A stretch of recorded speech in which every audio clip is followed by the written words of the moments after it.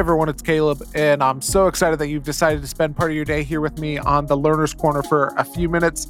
And today I am joined by Gideon Tsang, and today we're going to continue talking about the Enneagram all throughout 2021. We're talking with different types of people, and today I am talking with Gideon, who happens to be a type 7, but we're going to get into that in just a little bit. But if this happens to be your first time listening to the podcast, I'm so grateful that you've decided to spend part of your day here with me.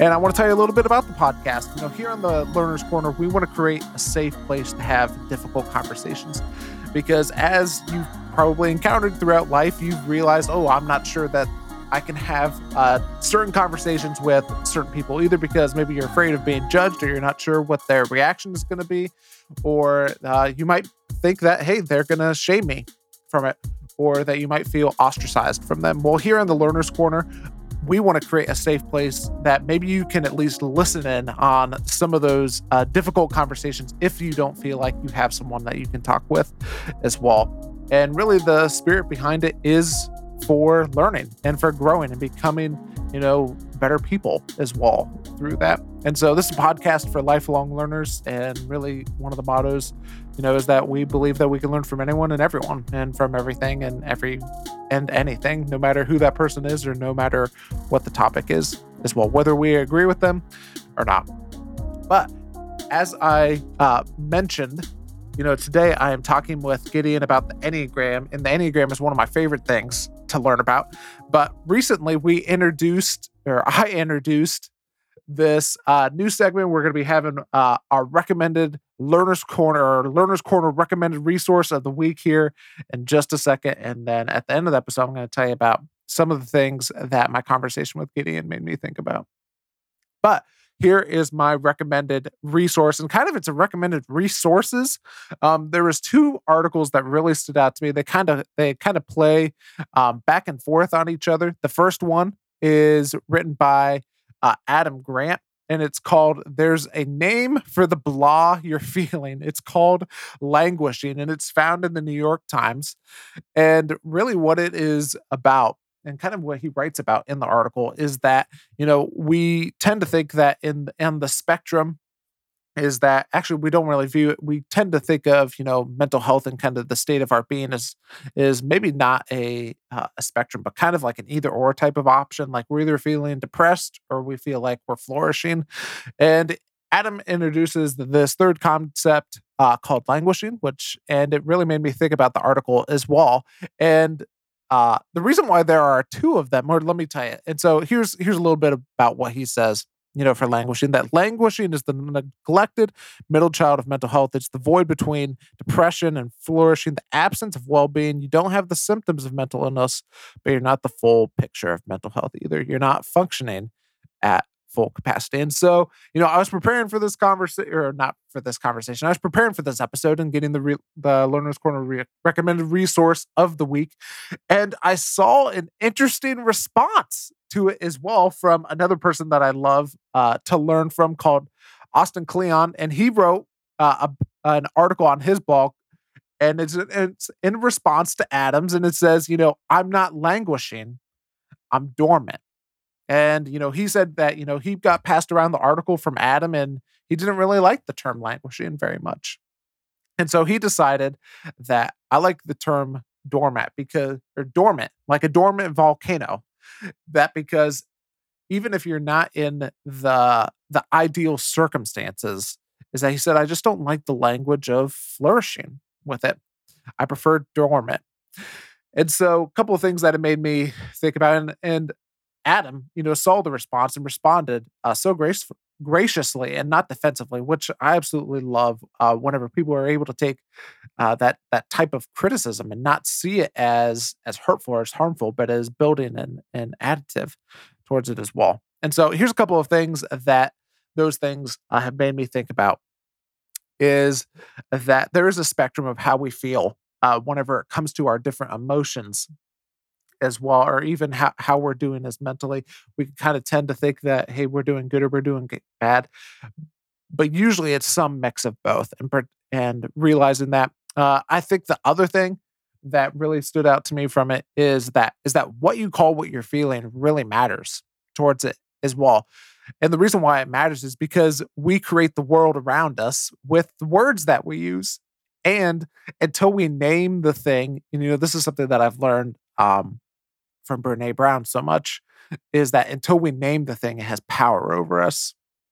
And so if you've been listening to the Learner's Corner for a while, one of the things that I absolutely love is called the feelings wheel, or it's sometimes called the emotion wheel as well, which has really helped me throughout that of just better identifying like what state am I in right now? What emotional state am I in whenever it comes to this? And so I'm going to link to all of that stuff in the show notes, the couple of articles, and I'll throw the emotion wheel in there as well, or the feelings wheel, depending on how you like it. But anyway, as I mentioned earlier, today I am talking with Gideon, and Gideon is the author of this brand new devotional or guide called 40 Days on Being a 7. And Gideon is an artist, a writer, a photographer, and a spiritual leader. And I am so excited to talk with him today about Enneagram 7s. And part of the reason is because he does not, and we talk about this in the conversation a little bit, is that I don't think he's not the typical 7 whenever you think about 7s. And so that's why I absolutely love our conversation. Also, just want to give you a quick heads up that this episode has a little bit of language in it. And so if that bothers you, just remember, safe place, difficult conversations. Here's my conversation with Gideon Tsang.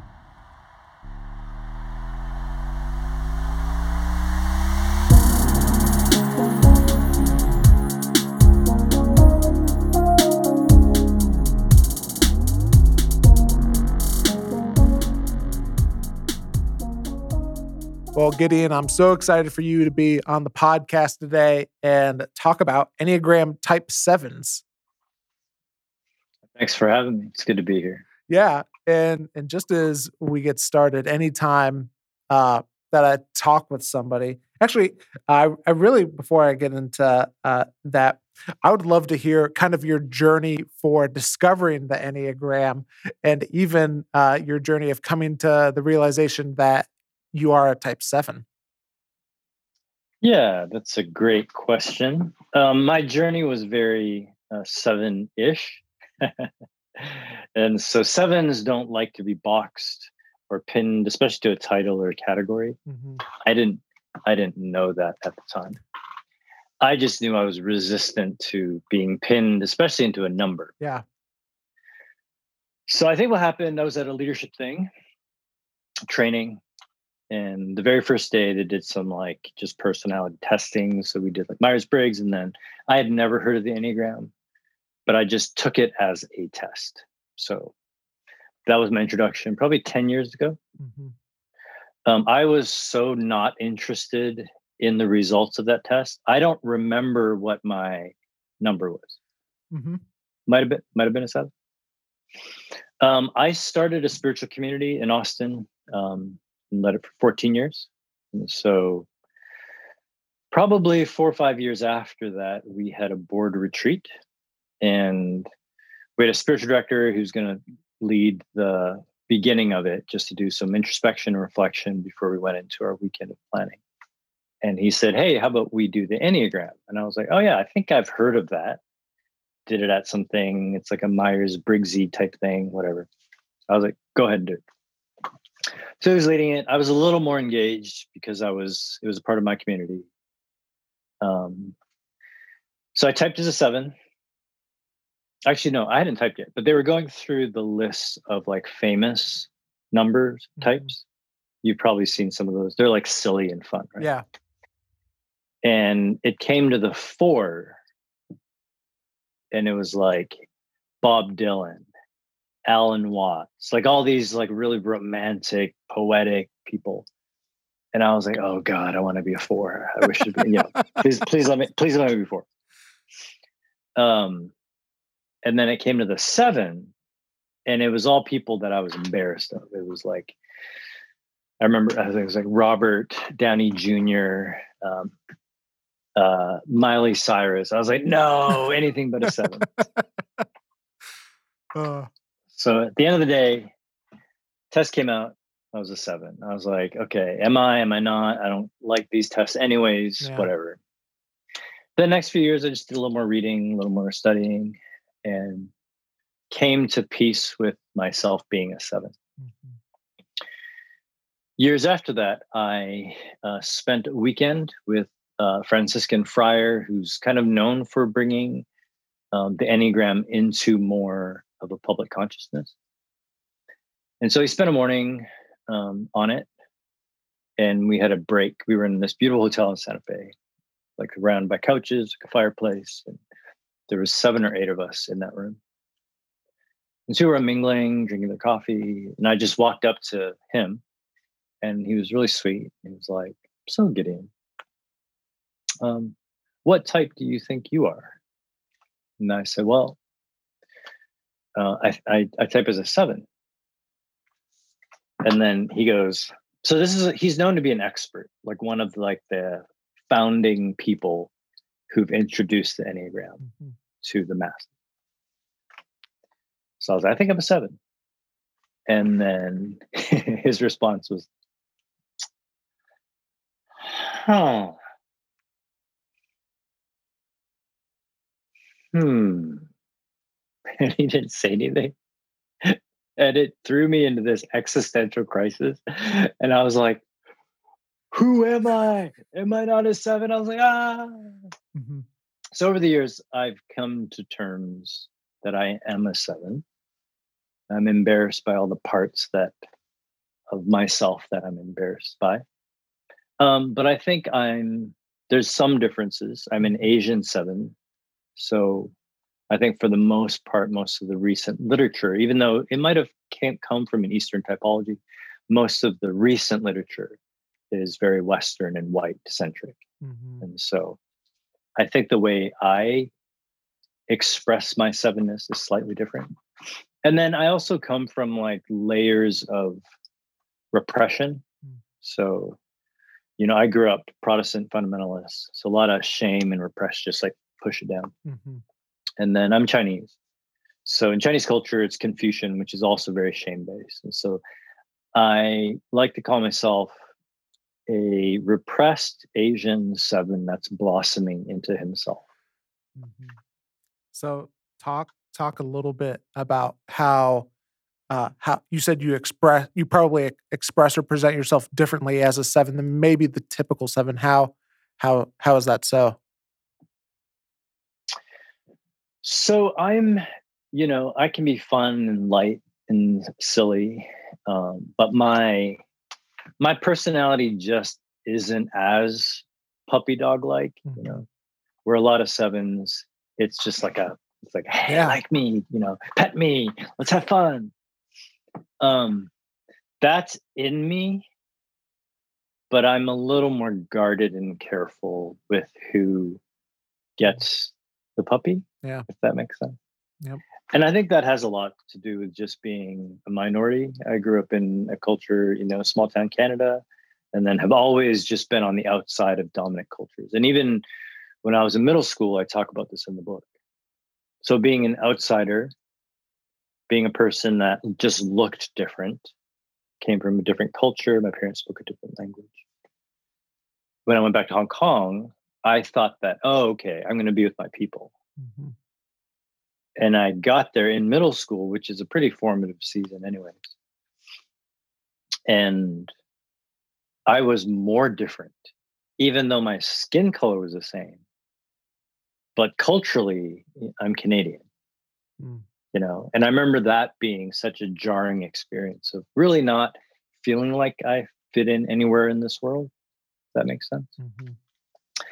And so all that to say, there's a layer of my full 7ness that just comes out to people after I trust you a little bit. Mhm. I wanna go back to something that you had mentioned earlier. You said that you don't necessarily like being, with the label or the type or, and stuff like that, and so I'm just curious to hear how just more of the process went to you accepting like, "Hey, I am going to accept the 7 type instead of, um, you know, not doing that, if that makes sense. Yeah. I think where I really come to accept it is you've heard me kind of speak to that. The parts of myself that I'm embarrassed of. Mhm. And so I think I like the Enneagram where I can really delve into my shadow and my shadow side. And when I am under stress, I go to the shadow of the one. And those things have just been deeply profound for me of uncovering blind spots, of offering myself compassion in some of my shadow parts enough to actually say, okay, this is kind of embarrassing, but this is actually who I am. And so this is all of me. And I think at the heart of it, how I don't think it's the only tool, but for me, it's been a helpful tool. In the end, I think we're all just saying, hey, this is me. Like this is all of me. Mhm. Am I okay? Am I worthy of love? And I think we live our lives, we strive, we get degrees, we get jobs, we're doing all these things. We're really asking that question, I think. Yeah. And I found the Enneagram to be profoundly insightful to accept parts of myself that I was embarrassed of. And then when, someone who's well versed in the Enneagram, we can talk about parts of ourselves that are embarrassing or that when we're under stress, and it's very healing. Mm. Talk to me more about what helped you just along your journey of getting to that place of greater self-love, because regardless of what type you are, I think you hit it right on the head. We all need to move to that place of greater self-love for us. So what helped you along that path? For me, it was one, it was just I was in a place in my life where I was ready for it. Mm. So Wendell Berry has that poem, and he said, "It's the impeded stream that sings." You heard that? So when a stream is flowing, right? It's the rocks, it's the things that impede the stream that make it sing. Mm. And I had just lived, 4 decades, and was running out of energy to keep this version of myself going, of this thing that I've tried so hard to present to the world. It stopped working. And life kind of hit this wall, which I think is a gift. It's a hard thing. I don't wish it upon anyone, but I wish the grace of that experience upon everyone. Mm. So what happened was I started meditating regularly. Not always. I actually didn't know this, but sometimes when you meditate, so your mind, that chatter that's always going on, starts to relax. And then some of these protectors or managers that we have start chilling out.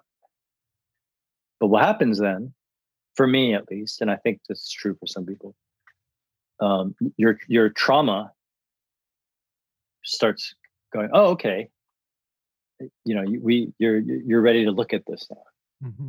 And so I started having these nightmares related to early childhood trauma that I wasn't really that connected to, which led me to therapy, which the Enneagram coinciding with therapy, I would say, was really the beginning of the conversation of, who am I actually? Mm-hmm. Besides what I do, besides this thing that I'm trying to present to the world, who am I? And then, how have those younger parts that now express itself in the world as stress or shadow, how can I bring that to the light? And so it's pretty complex. Yeah. And I think that's why I love the Enneagram. It's a little bit complicated to get into. but it's so nuanced Mm-hmm. and really partners well with lots of different types of healing work. Mm-hmm. Yeah, and I think that's part of the reason why I love the Enneagram as well, because you mentioned it is complex, but we are as complex as humans too. Yeah. The more I learn about myself, the more I know I don't know. Yeah. Yep. Just like the universe. Yeah. Um, I'm asking each person that I talk with about the Enneagram, if you had to describe your type, how would you describe the type 7? Depends on how gracious I am with myself that Mm, day. um, yeah, I usually use like, um, I guess the less kind way I like to describe the 7 is like the blind optimist, just like oh, op- optimism and positivity to a fault, mhm, So that's really the shadow yeah. of the 7. Yeah. And if I'm more gracious and kind to myself, the curious adventurer, the wanderer, Mhm, yeah, the epicure who's just so curious about so many different things and is trying to live, like, come alive and experience life to the fullest. mhm, There's a beauty to that. yeah.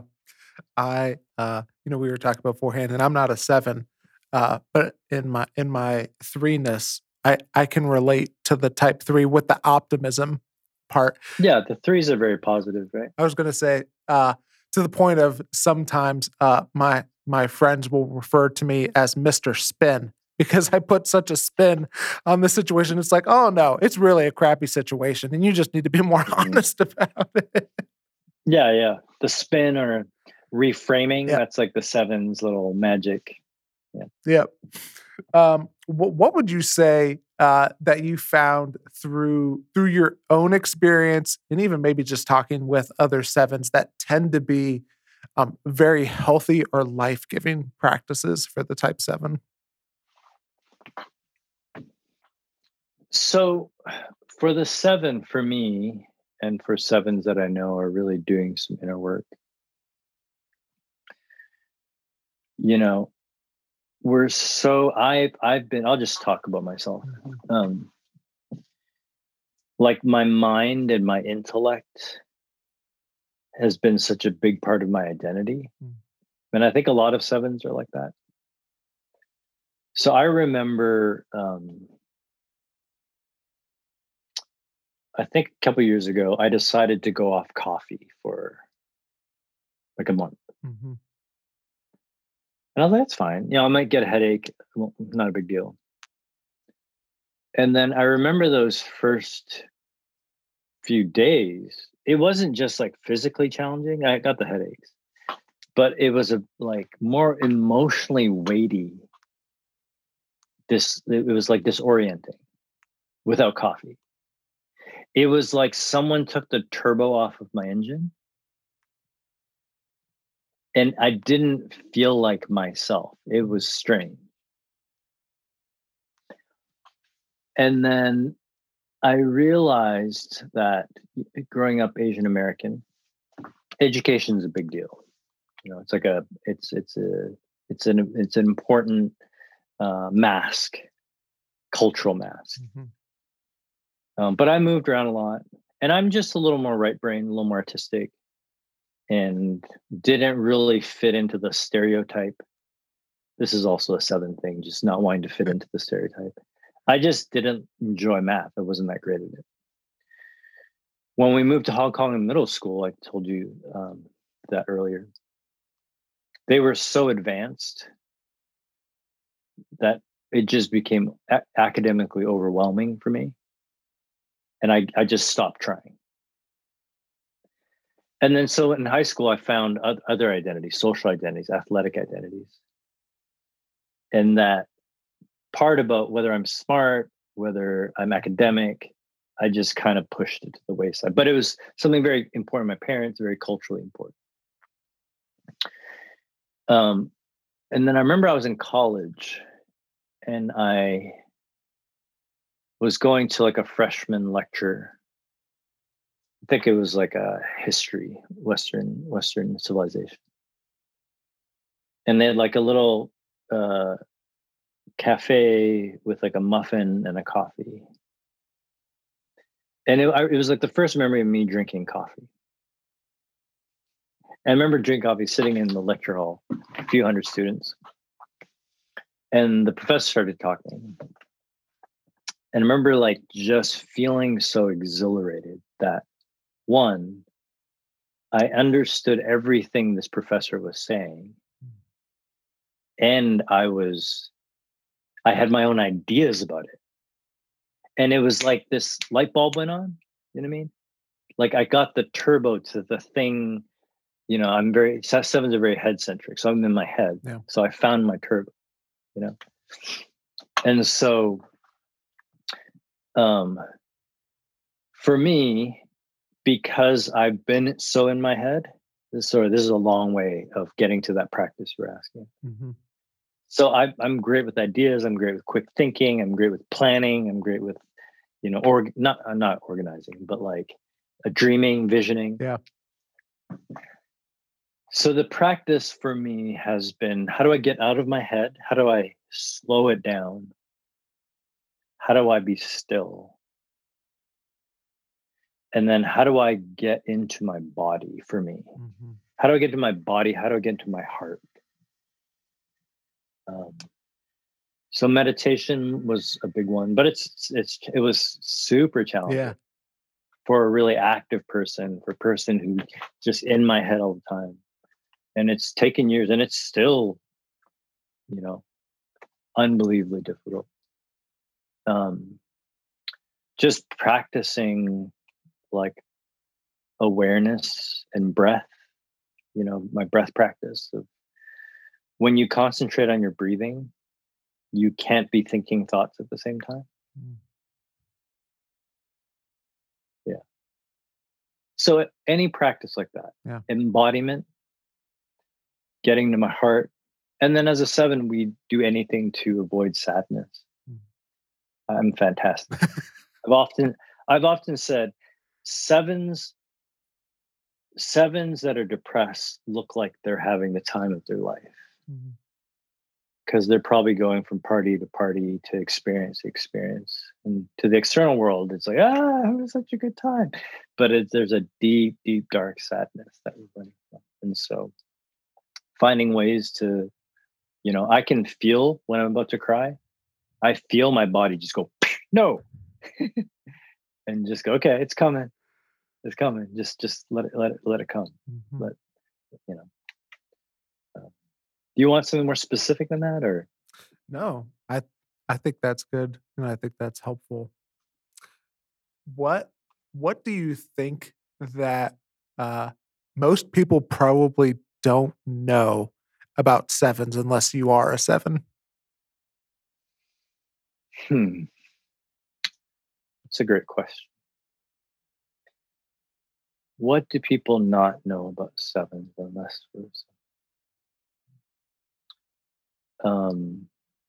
that we're possibly the most hard on ourselves after the Enneagram 1. The ones you can tell, you know, they're usually a little more buttoned up, a little more.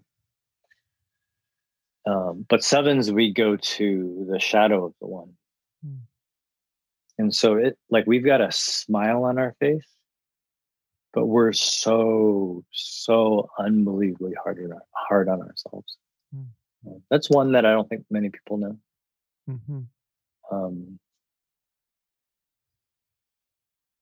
Yeah, and then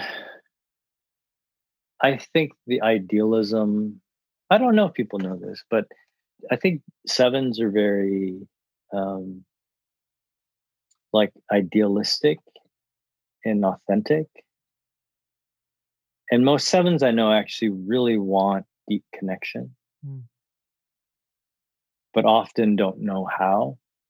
So sevens tend to have a lot of shallow relationships, which I do as well. But we're longing and yearning for a deep connection. And sometimes we may not yet know how, if that makes sense. Yeah. Yep. That makes sense. Um, what would you say is, and this might be a good tie into just what you were saying for the person who is in relationship with a seven, whether it's a friendship or their partner or their boss or anything like that.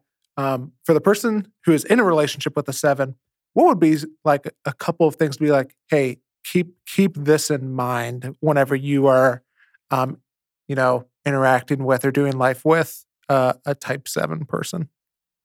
Mhm. I think because we can be so hard on ourselves, and because we've often perfected that external, people can see through it pretty easily, but there's that veneer of lightness, Mm-hmm.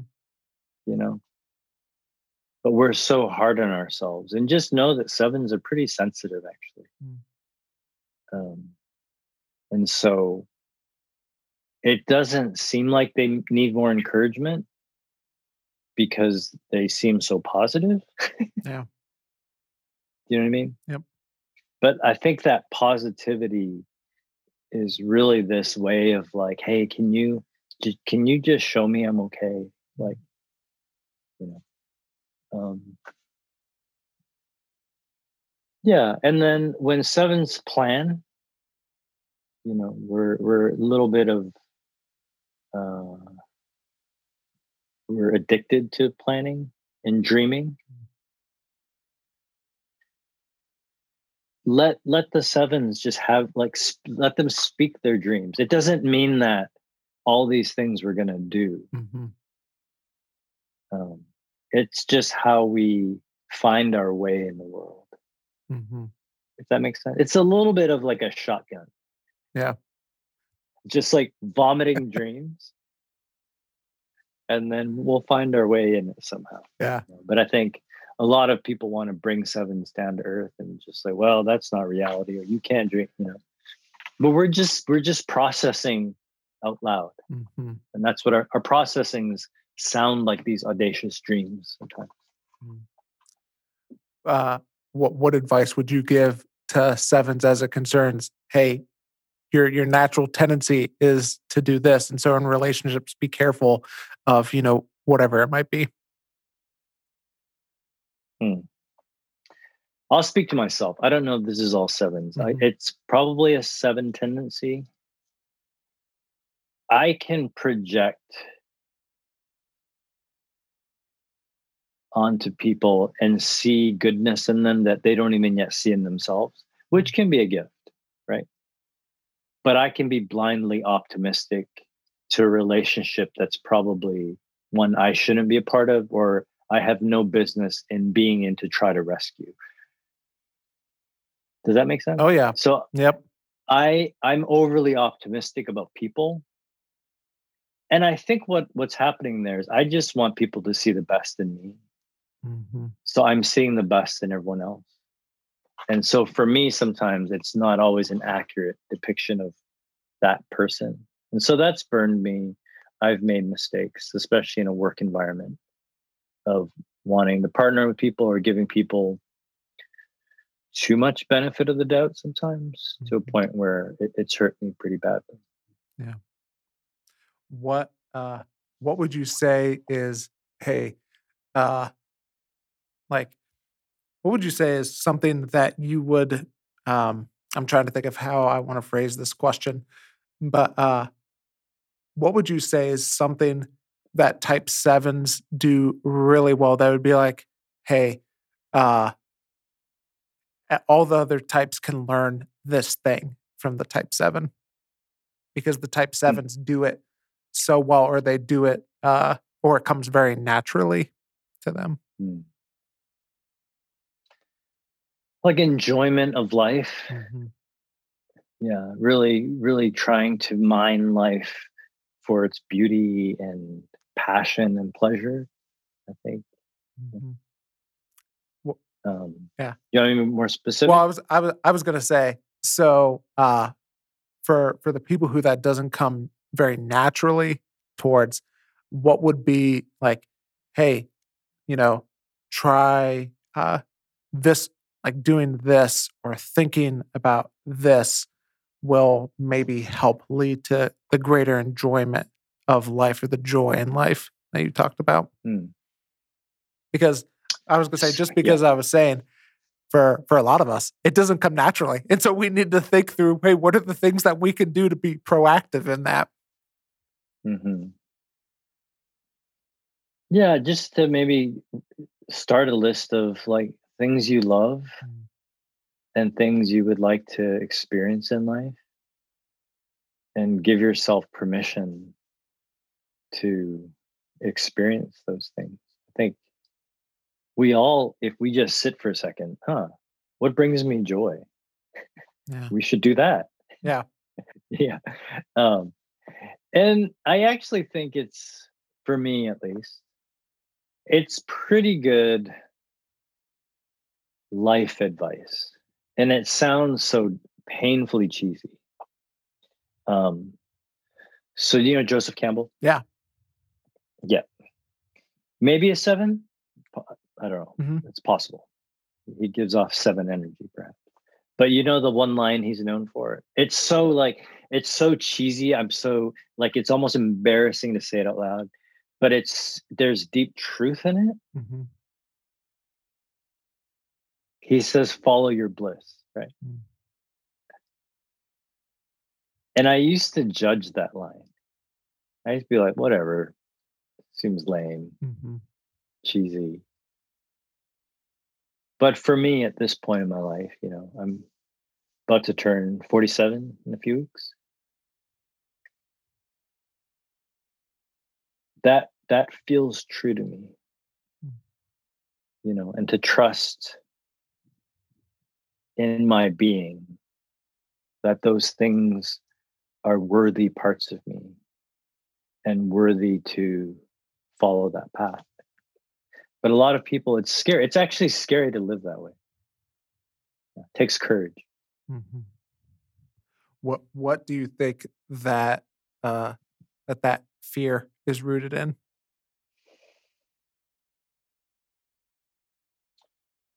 The fear is rooted in failure. What if I try and fail? And out of failure, if you play that out, what if I no longer have security? You know? Mhm. And it's the question, we want to just get through this life, or do we want to live it? Mhm. Yeah. Yeah. Do we want to live what we've been told that life should be, or should we go experience it for ourselves? Yeah. Mm.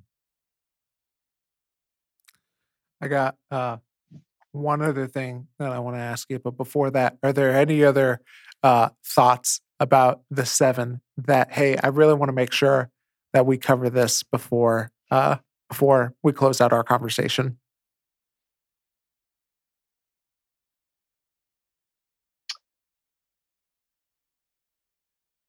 I totally get it why sevens can be obnoxious.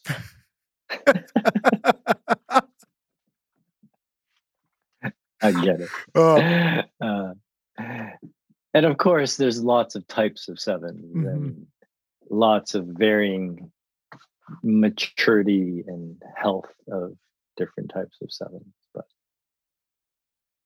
um, yeah, maybe that's it. There's many types of us. Yeah. Yeah, we come in all shapes and sizes. Yeah. Last question I want to ask is, how would you say you are different from learning about the Enneagram and doing the work that the Enneagram has shown you that you need to do? So I think that I talk about things, and this could be a seven thing, but it's just how I operate. Mhm. I talk about things I don't yet fully understand, but I talk about it in a way that my cognitive understanding believes I got it. Does that make sense? Yeah. Yep. And then my embodiment or my lived experience is about 5 years behind that. Mm. And so, like a lot of songs, or even like that Wendell Berry poem, Yeah. it's the impeded stream that sings. I used to, I'd say that, and it comes in a stanza that's really beautiful. I've said that line for 10 years, and then my life fucking punched me in the face. And I was like, oh, it's much prettier in a line, and now I have to live it. Yeah.